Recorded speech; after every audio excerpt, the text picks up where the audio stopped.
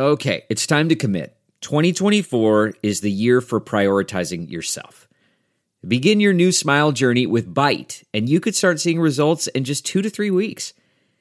Just order your at-home impression kit today for only $14.95 at Byte.com. Byte clear liners are doctor-directed and delivered to your door. Treatment costs thousands less than braces, plus they offer financing options, accept eligible insurance, and you could pay with your HSA, FSA. Get 80% off your impression kit when you use code WONDERY at Byte.com. That's BYTE.com. Start your confidence journey today with Byte. Man, that sunset is gorgeous. Grill, patio, sunset. Hard to get better than that. Unless you're browsing Carvana's inventory while you soak it all in. Oh, burger time. So sit back, get comfortable. Carvana's got thousands of cars under $20,000 just waiting for you. I could stay here forever. Carvana, where car buying meets comfort meets convenience. Download the app or visit Carvana.com today. Edit audio.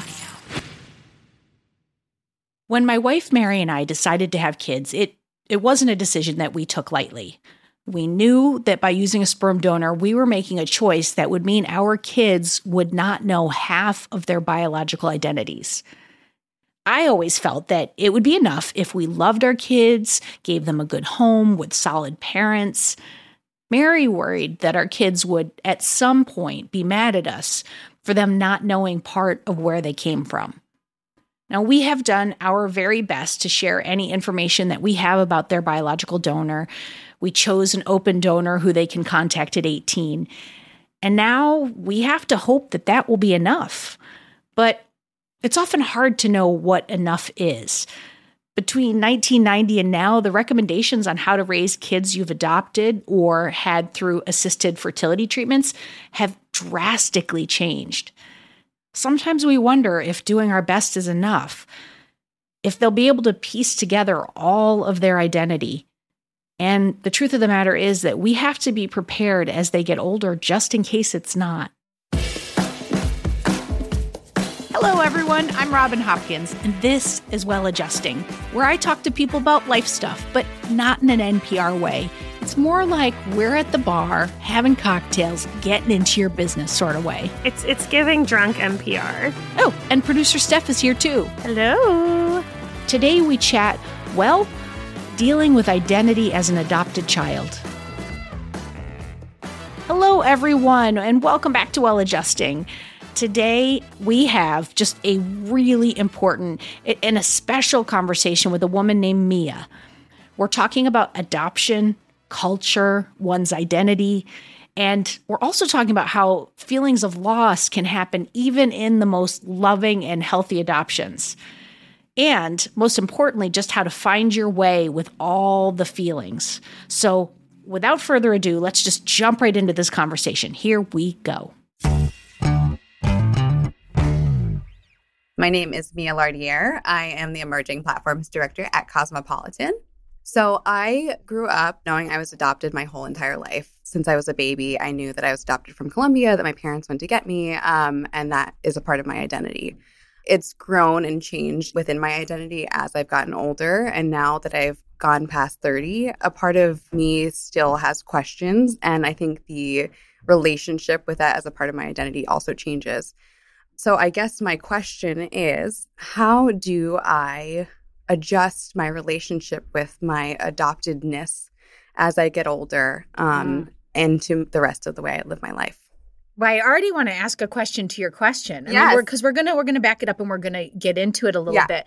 But I'm already curious as to, I need you to say more about why you want to change your relationship to your adoptedness. What does that say more about what that means to you? Yeah, I think, the biggest, transformation in my relationship with my adoptedness happened over the past 2 or 3 years. It was in relation to the political uprising, the racial uprising in the country, particularly with minority folks, specifically Black folks. And I think that a word that came up during that time was privilege. Right. And what privilege means. And I never considered myself someone to be privileged. I grew up in a middle-class family. You know, my parents both worked full-time jobs plus more jobs in order to put us through college. So for me, I never really thought I was privileged. And when I thought about my adoptedness and privilege, something that came up was, even though I am Latina, even though I'm Colombian, which is a minority race, especially in the United States, I have inherited some kind of privilege that feels, and it felt different during that time. I was able to go to college. I never had to pay any student loans. You know, I live in New York City, one of the most expensive places in the world. I work at an amazing job, and I feel like I've earned so much privilege, and I've had so much privilege that I might not have had in what I call like my second life, which would have been had I not been adopted in Colombia. And especially as someone who is lighter skinned, I feel like I have privilege there. And so that was one of the things that's grown and changed, I think, in my relationship with adoptedness. But I guess maybe it isn't so much changing my relationship, but navigating the new feelings that come up with it as I get older and as my experiences change. Tell me more about the new feelings. Like, let's start there. Because I feel like your question, first of all, it's so big. It's so big, right? It's so big and it's so complicated. And it's so like, I have an image of like a web or like a more like weaving of it all like woven together. Yeah. Because you're mentioning all these layers, and we haven't even started to talk about your relationship to your adopted parents. And, you know, if you're searching for your biological parents, like there's just like, there is layers and layers and layers to this. So initially my instinct is I just want to pull some of this apart so we can like see where it is. Yes. I think one of the things is sometimes I don't feel like I'm worthy of my identity as a Latina person, as a Colombian person. Because of the privilege, even though it was like... not because of the privilege. So to give you a little bit more background and more details of the story. So my parents, my adopted parents, are both Italian-American. Okay. And so I grew up in an Italian cultured house. And so it was, you know, sauce on Sundays, meatballs, all the best stuff. Going to a lot of funerals. And then having the gravy after. Yes. And, you know, my parents did their best to try and integrate me into Colombian culture. They would bring me to LAPA meetings, which were Latin American Parents Association meetings, and they would do special things for the kids there. And there was some point, I guess, went from middle school to high school where it was not on me, but it felt more on me to kind of like dig into my culture, my Colombian culture. I learned how to speak Spanish, as most people do in the United States in high school. I continued it through college. And, you know, I feel like there are points where I'm like, you know, I know a lot about Italian culture because I grew up in it and it feels very natural to me. But like, I didn't have a quinceañera. And as I'm learning as I get older, a lot of Latin American people haven't had quinceañeras either. But, you know, there's sometimes I don't feel like I've earned my card, my identity card. And one of the things that's come up more recently is, especially living in New York, there are people who speak all different languages. And I am often on the subway platform. It always happens on the subway or on the subway platform. And someone will come up to me who doesn't speak English and only speaks Spanish. And they ask me if I speak Spanish. And I do my absolute best to help them. But sometimes when I can't communicate in Spanish, I feel like, I failed again. Like I failed by people. Yes. And it's like I don't see myself as looking a certain way. Like I don't feel like I fit a certain ethnic mold. To other people, it's, I guess, nice to know that I do because I don't feel it in my heart all the time. And so, so it's like I always feel like I'm trying to pass a test that's making me worthy enough to claim my identity too. Yeah, like I have to just be like full disclosure, honest. Like I am coming into this interview with a prism of like both of my kids. It's not the same, but because we're a 2-mom household, but it's like there's a thing where like Mary adopted, then my wife, and where they have a sperm donor. And I have always approached it like, if I tell them everything from birth and we add on that story and we do all those things we're supposed to do, then everything's going to be okay in the end. So there's like a little piece on my heart that's just like, fuck. Like it's there no matter what you do. Because I think there's some biological components to it and there's some pieces and there's always that like, what if over there? Doesn't, you know, for you, it's your adopted parents. For me, my kids, it'll probably be their sperm donor. Or maybe it won't. I don't know. Like we're going to see what happens. So I just have to like call myself out on that like I'm struggling a little to like, I'm like, Robin, you have to put that aside because, you know, I'm a parent, you know, and it's like, and it leads me to wonder, like, is there also a piece of yours about your adopted parents? Like, is there anything in there as well? Are you talking to your parents about this, like your struggle? Is this open in your family? I think for some parts, especially the language barrier, my parents are just so impressed that I can speak 2 languages, and it is impressive and it's fun. But I think that for a lot of these kind of identity conversations, they're more like they're lighthearted in my family because it is funny that I grew up in this culture and I still have another culture that I can lean back on in a way. So, a lot of the conversations with my family are more lighthearted. They don't all come up because a lot of them I think I'm still working through, and I'm not, I don't have all the words to say, and I don't know how, my adopted parents would take it. They're so supportive of me, and they would let me explore that identity however I want. They never once questioned if I had the opportunity to go back to my birth parents, let's just say. Like the connection is very secure. They're my mom and dad. Yeah. So they would be like, how can we help you? Exactly. Yes. Amazing. Exactly. Yeah. So you don't feel any guilt or anything on that side of the thing? No, not at all. Well, then that's at least one good thing. Yes. So it's really about identity then. Yeah. It's about like where I come from, like these like larger than life questions. Yeah. And I think the one other experience that I've kind of, I think as I get older, there's so many different little hoops that you go through and you learn about different things. And, some things kind of click easily. Others take a while to just reflect on.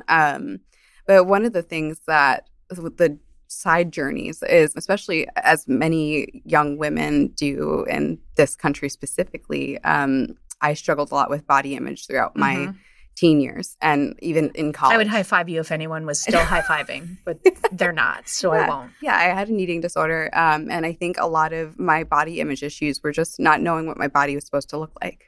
Because I grew up in, my Italian-American family that, they have a certain body type. Yeah. But as all young women did in America in the 90s, they looked up to all of the skinny people who had very different bodies than I did. And it didn't happen until like the past 5 to 10 years where people, a lot more like reggaeton artists came out and a lot of more Latina women were put to the front where I'm like, oh, she has curves. Yeah, yeah. Oh, she has legs. Yeah. Oh, she has thighs. I'm like, that's so refreshing. I'm like, that's what I've been fighting against my entire life. My body just wanted to do a certain thing. So I think the body image part of it, I was like, oh, I just had to wait and see and like connect with other people who fit the same kind of, background that I do, the same history that I do to kind of, come to terms with that. So a lesson I learned from that side journey was just, how about you just look at and talk to other people that are in your circle without feeling any fear of judgment from them. Delve into the shadows of the mind with Sleeping Dogs, a gripping murder mystery starring Academy Award winner Russell Crowe. Now available on digital. Crowe portrays an ex-homicide detective unraveling a brutal murder he can't recall. Uncovering secrets from his past, he learns a chilling truth. It's best to let sleeping dogs lie. Visit sleepingdogsmovie.com/Wondery to watch Sleeping Dogs, now on digital. That's sleepingdogsmovie.com/Wondery.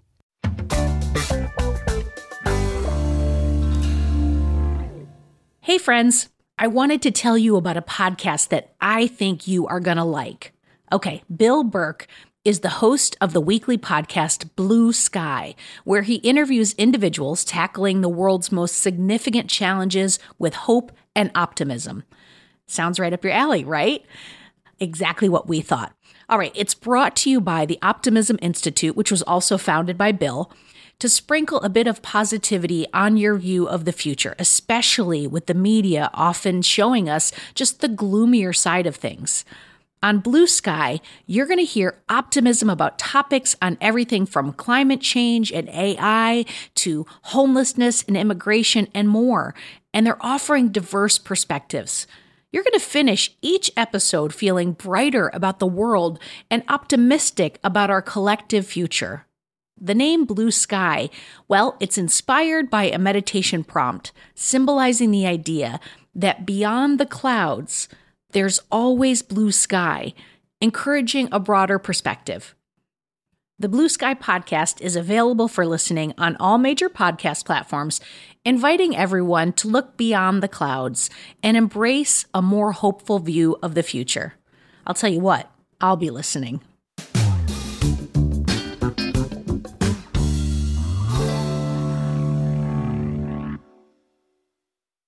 Have you done any investigative work about your origins?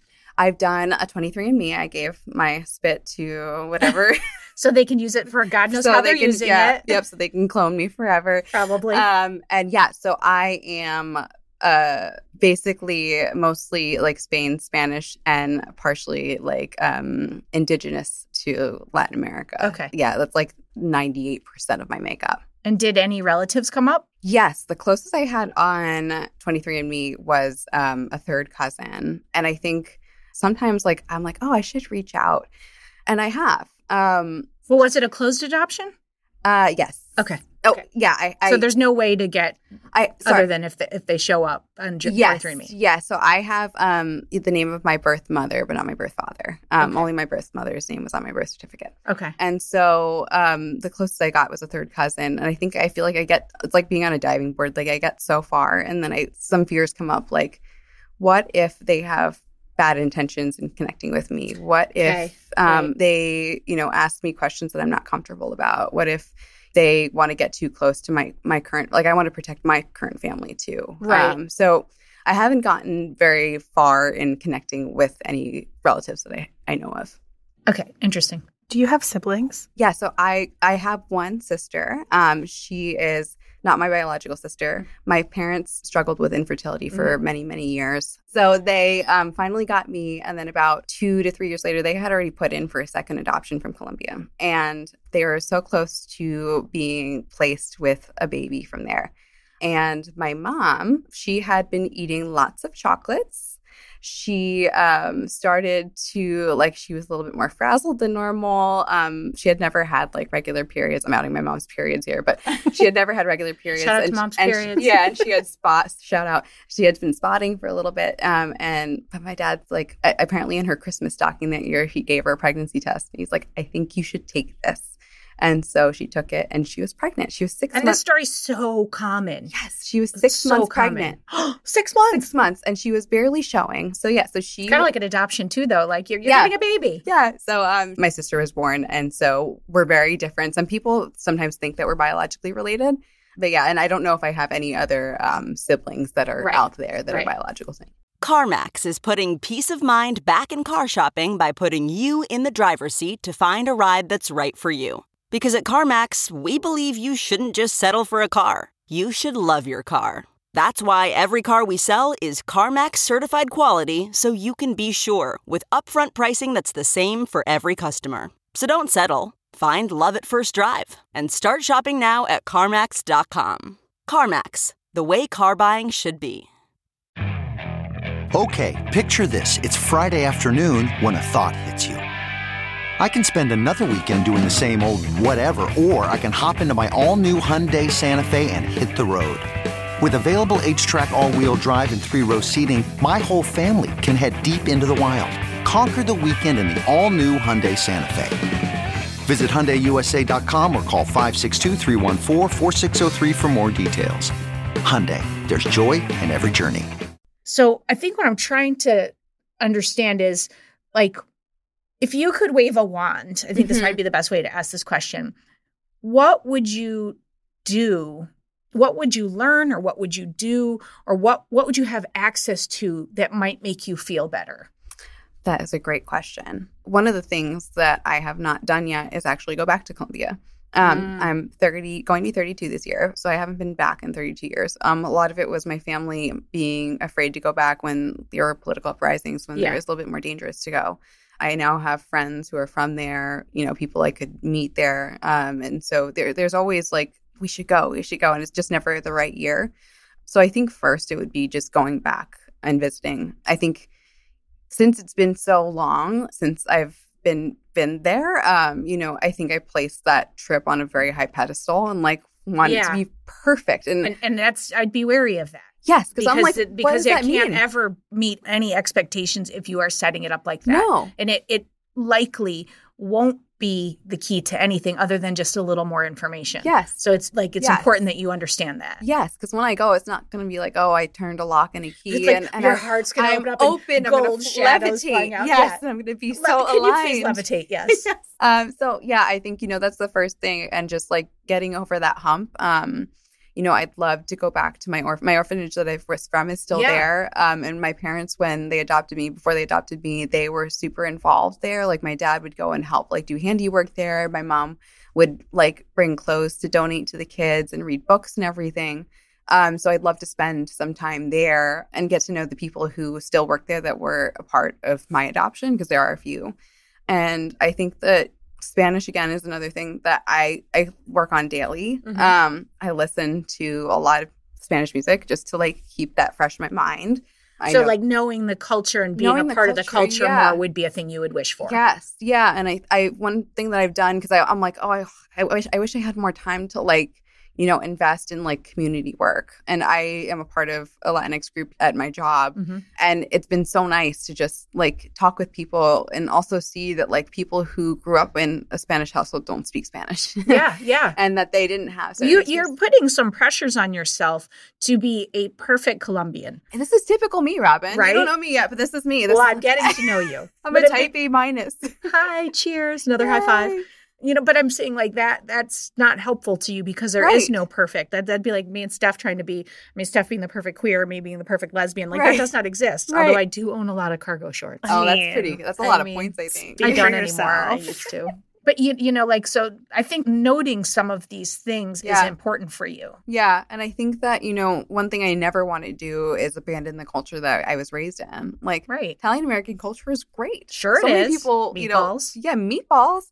And like the stories that my family has given me, the history that my family has is just so great. And there's so many interesting parts of it. So that's something. And it's a part of you. Yes, it is. You are a part of Italian culture. Yeah. Period. Full stop. Yeah. So I guess you have many parts. Right. Yeah. And I think, the thing that I forget is that, other people aren't homogenous either. Right. Right. What's so interesting is this old podcast I used to host.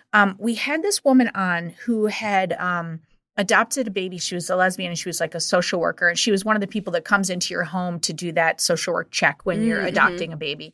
And she talked about how there is this piece for all children who are adopted. This like, it's like I don't want to say like a missing piece, but there's a piece. There's a sense of loss. Even if they were adopted at birth, there is a connection that is torn that will forever and always, that will be part of your DNA, no matter how great you make that home. And I remember sitting when she said that and being like, just like slumped because I have intentionally done that to both of my children. I know. And I tell myself all kinds of stories about, like I've given them a lovely home and whatever, but there may come a time where I have to see them go through this and it's hard. And I'm sitting here with you, like, and I can feel that this is a piece for you. And I'm getting weirdly choked up and I apologize, but that does feel like that's a lot of what it is that's happening for you. Yeah, I think that another thing that when I've been able to meet other folks who are adopted, that's this whole separate part because there are people who are adopted from all over the world.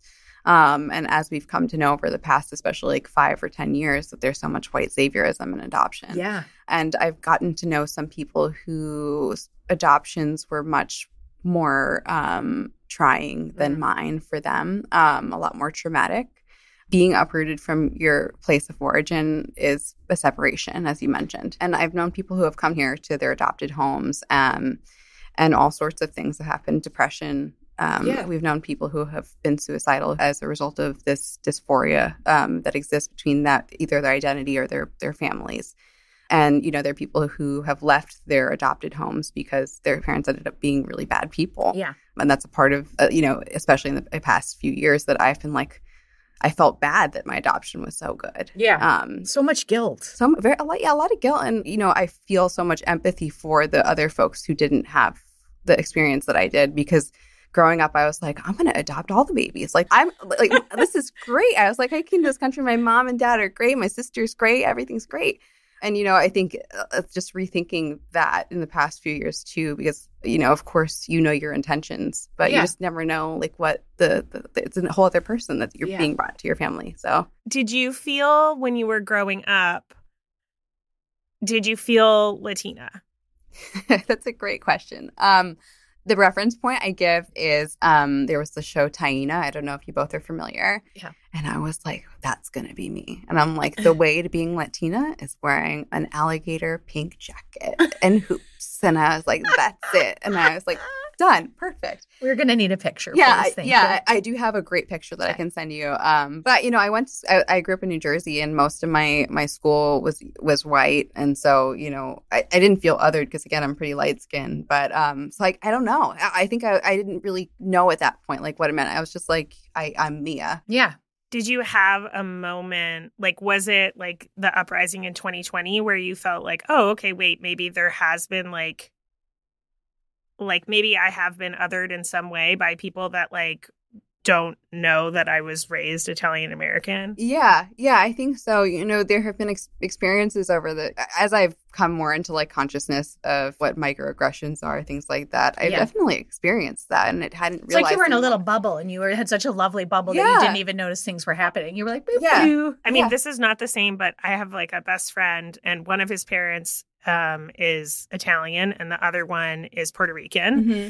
And he never really knew the Puerto Rican one. So he grew up Italian, but he visibly looks like Latinx. Right, yeah. And has a name that is Spanish. And, you know, so all of the things. And I remember talking to him when we were like in our late 20s being like, well, you might not consider yourself like Latino, but like you're still experiencing like a lot of the prejudice that comes with it. Yeah. And it seems like, I don't know, for him as well, and maybe this is implying the same thing towards you, so please correct me if I'm wrong, but it seems like there's like a, like I'm not Latin enough, but I'm also Latin enough. Like I'm getting the prejudice, but I'm not fitting enough. Absolutely. Like there's a friend of a friend who I was around recently, and this person made a joke which was not a joke. Uh-oh. I've heard a few other choice remarks from this person, and I was just like, that's it. I was like, this guy really sucks. And this fucking guy. Yeah. And it's, of course, you know,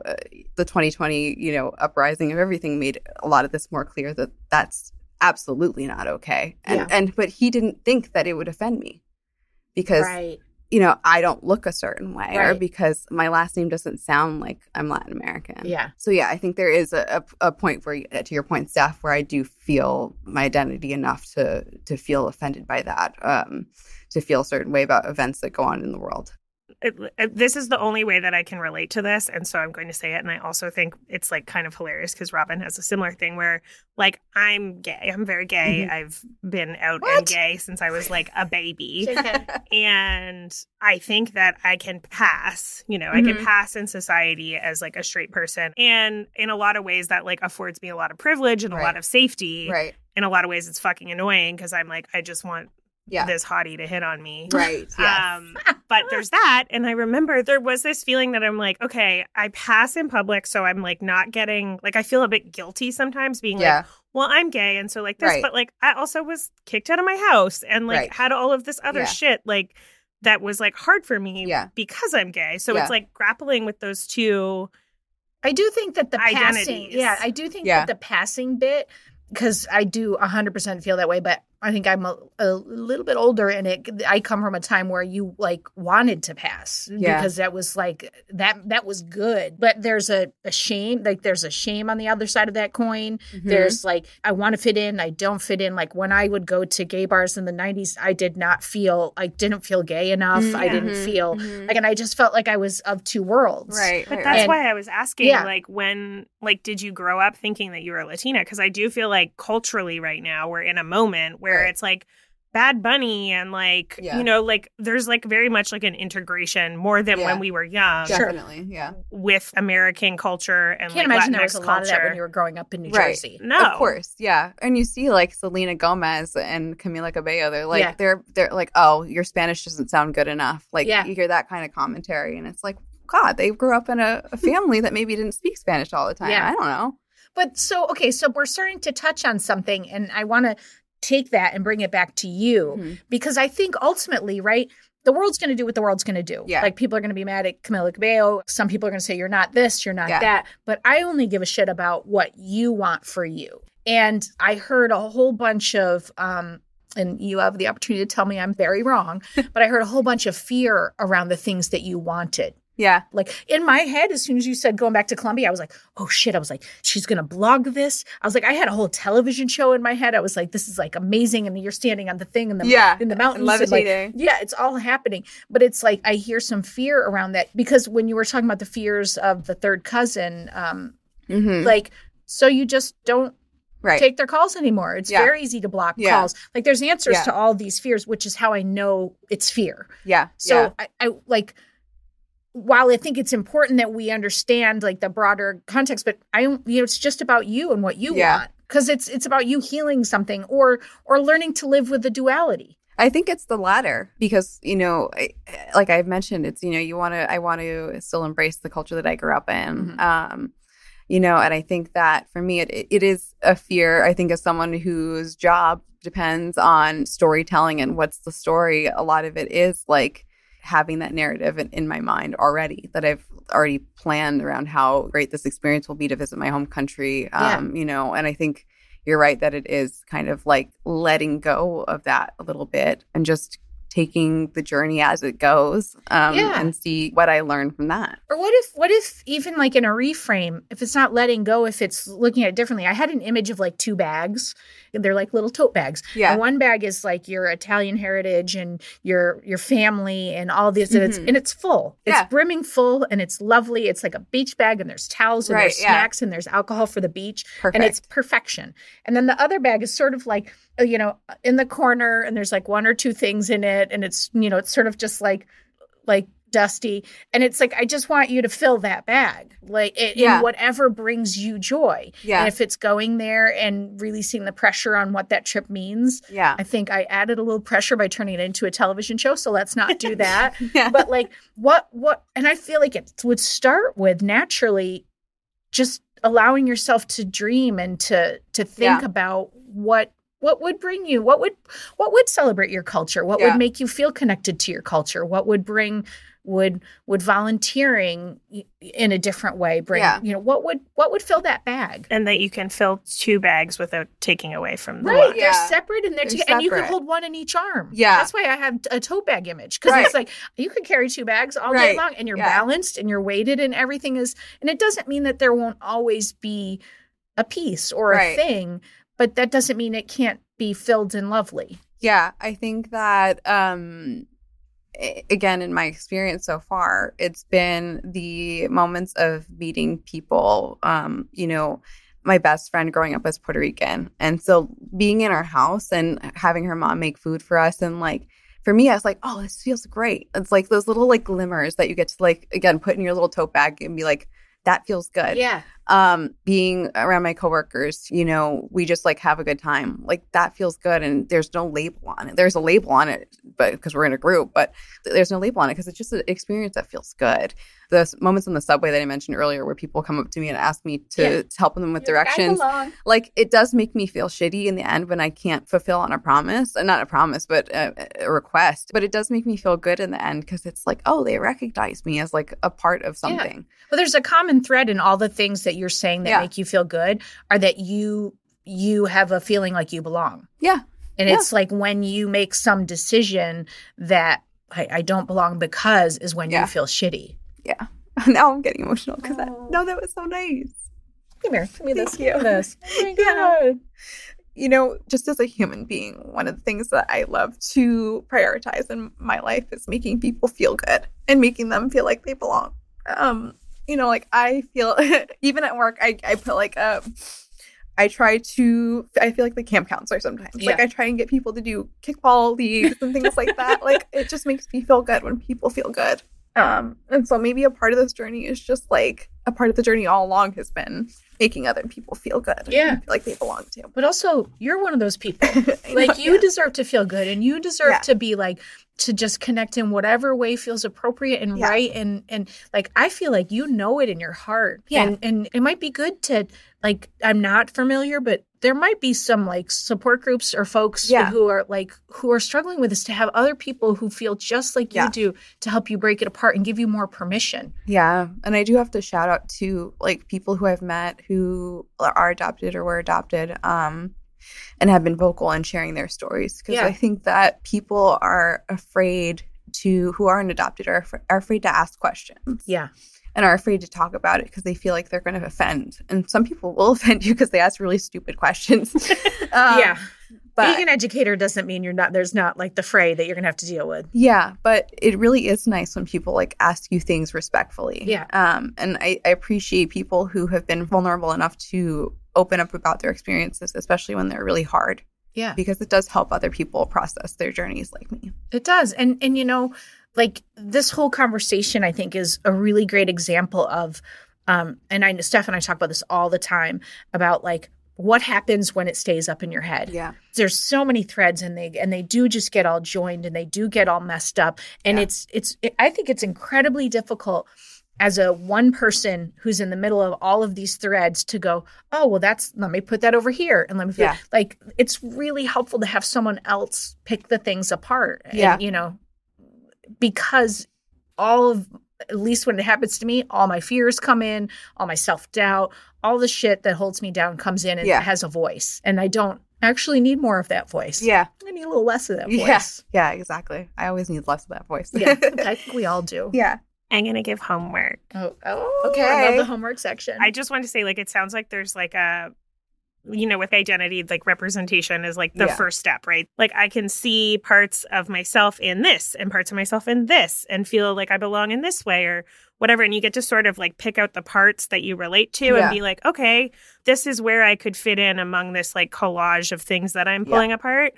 But I do think that's like the first step. And then the second step is like, not just seeing it and thinking it, but like owning it. Yeah. You know, and like really say like, more about that. What does that mean? Like feeling it in your body. Allowing it in? And like therapy speak, I feel like what you're saying, Steph, is like when you like label an emotion, like, you know, this is something. Is that what you mean? Like when this is experienced, like labeling and be like, I'm feeling fear. I'm feeling good or I'm feeling aligned. Yeah. Just like embodying the thing. Like I think sometimes I'm like, oh, that's allowing the permission to me, giving yourself permission. Yeah. Also feeling like stoked about it. Like sometimes I'm like, okay, I'm a CEO. That's like a little thing. And I never really saw like a CEO that I was like, that's a cool CEO. Yeah. Like I want to say that I'm a CEO because I see this person. So I started looking for representation of CEOs that I thought were cool and like doing good things. Not that many of them out there, but looked for them. Found them, was like, okay, like this part of this person, this part of this part of this. And now I'm like, okay, now I can like feel it in myself that like I've like made this collage of CEO-ness. Yeah. And I can like put it in my body and be like, I stand behind this. Like this is one of the things that I am on the inside. Yeah. Not that like being a CEO is my identity, but it is part of it. It's part of it. And so like feeling it's one of the things that you had trouble saying yes to. Yes. And so then, oh my God, it is. It's the saying yes. Why do you think I always make you say it? I'm always like, she's a CEO, she's a founder. Okay, so like, this is about important. Me now. Well, that's in the after hours with. Yeah. Right.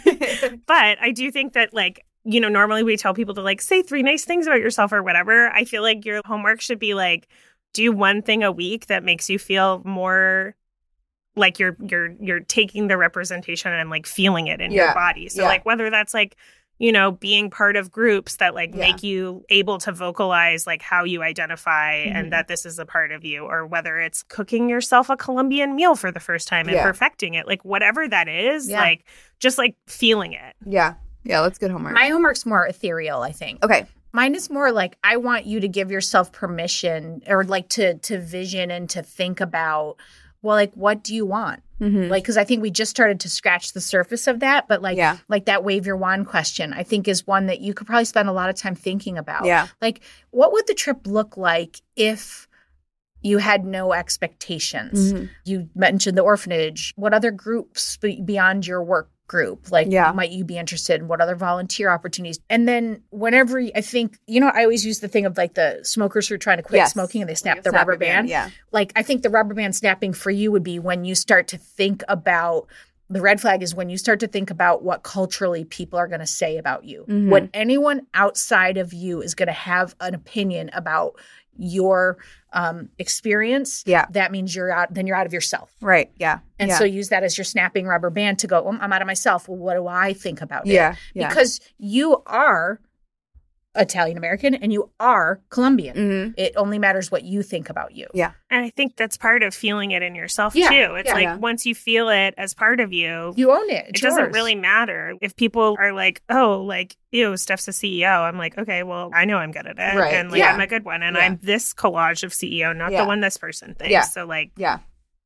fuck all Screw y'all. you. Yeah. and I think I stand by the looking for more people who've gone through the experience of you, like a support group or something Yeah. like that. Just might be something to just check into. And like you might go Yeah. to one meeting and be like, this is not for me. Yeah. But I think you'll know why. Like more information is great. Yeah. Because then you can say, like I always say, if I'm trying to figure out what my next move is and I don't know, if I take an interview with someone, like an informational, and I chat with them and I'm like, well, this, and I'll go, oh, I never want to do that job. Yeah. That information is every bit as valuable as them having said, this is the perfect job that I want to do. For sure. Because as I build on it, I can go, oh, well, I know I hate micromanagers, so I definitely shouldn't work in this field. Yeah. Or Yeah. I hate math, or you Yeah. know, whatever. I love math, actually. But like whatever Wow. the thing is I know I'm embarrassed, but I love it. Controversial. Not even embarrassed. I love it. Love math. Yeah. But you know, that information's important. Yeah. But what I find so exciting, so I want to move off the homework, because I feel like Okay. we've dumped a lot of homework on you, but we feel like you're type A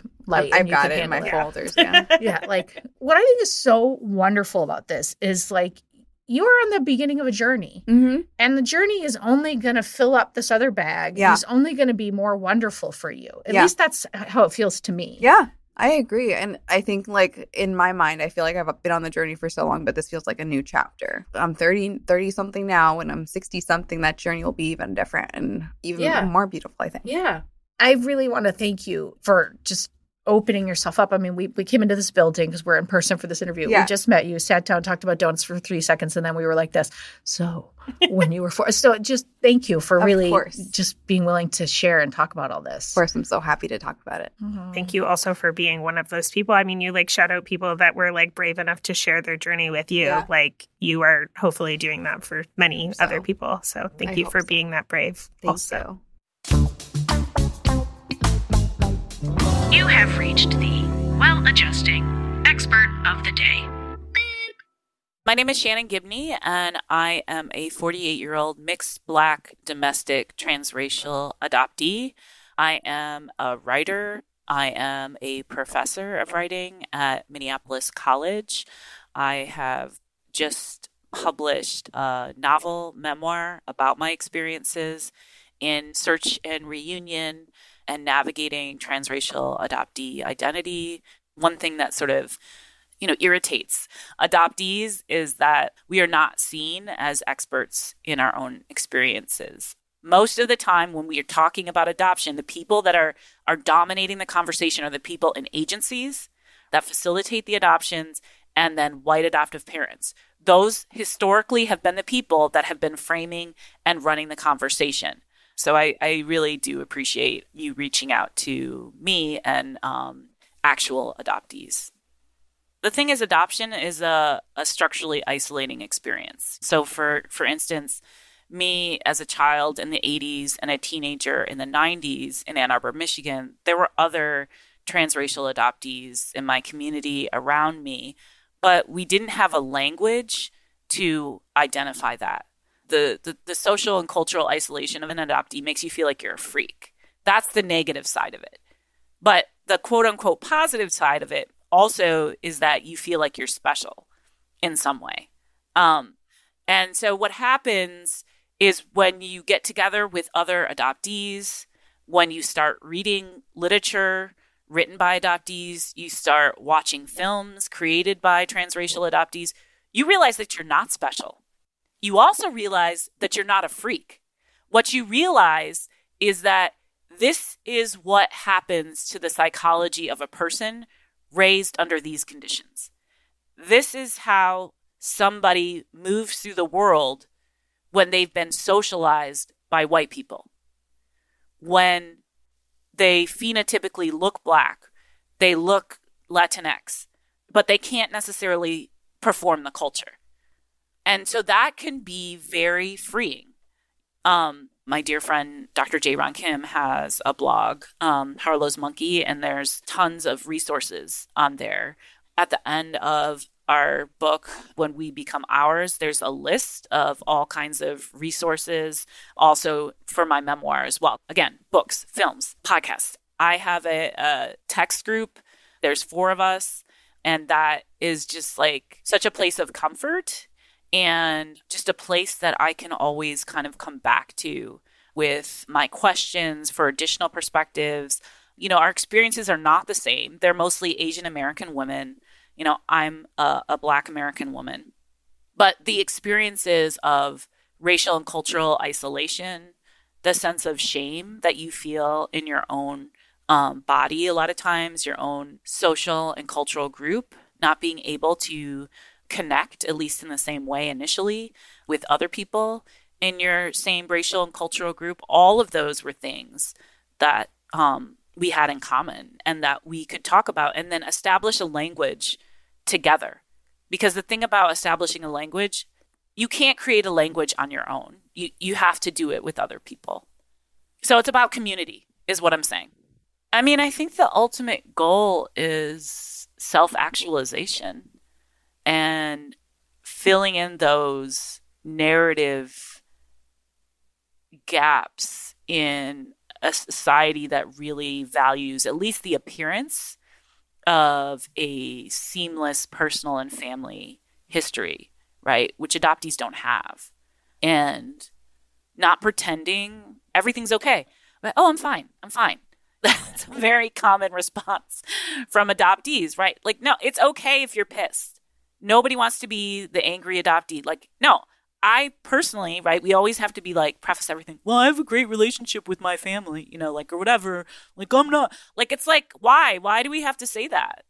I have plenty of friends who aren't adoptees who have shitty relationships with their parents, and like, they don't have to backtrack before they talk about that, right? So it's like, just finding a way to rest in the complexity and to be who we are and to not feel like we need to somehow constantly explain it or justify it, I guess, to ourselves and someone else. And, you know, that very well could be a lifelong journey. And it certainly looks different, you know, from adoptee to adoptee. Okay, folks, that is a wrap for this episode. But before we go, I do want to say thank you to Mia for your openness, your vulnerability, and your willingness to really just look at this issue and see what is present. And a big thank you to our expert of the day, Shannon Gibney, for sharing her journey, her wisdom on this topic. And if you want more information about Shannon, you're just going to head to shannongibney.com. That's in the show notes for more information on her books, her events, and whatnot.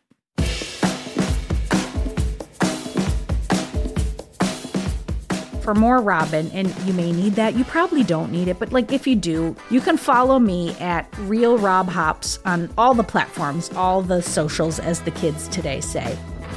Well Adjusting is an Edit Audio original, exec produced by Steph Colburn and Robin Hopkins. Thank you to Maria Passingham, Kathleen Speckert, and the whole Edit Audio team.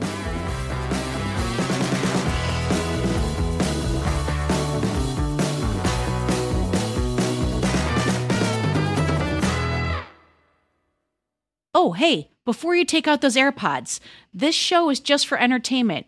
If you are in need of help, please, please, please reach out to a professional. Go ahead and get that help. You deserve it.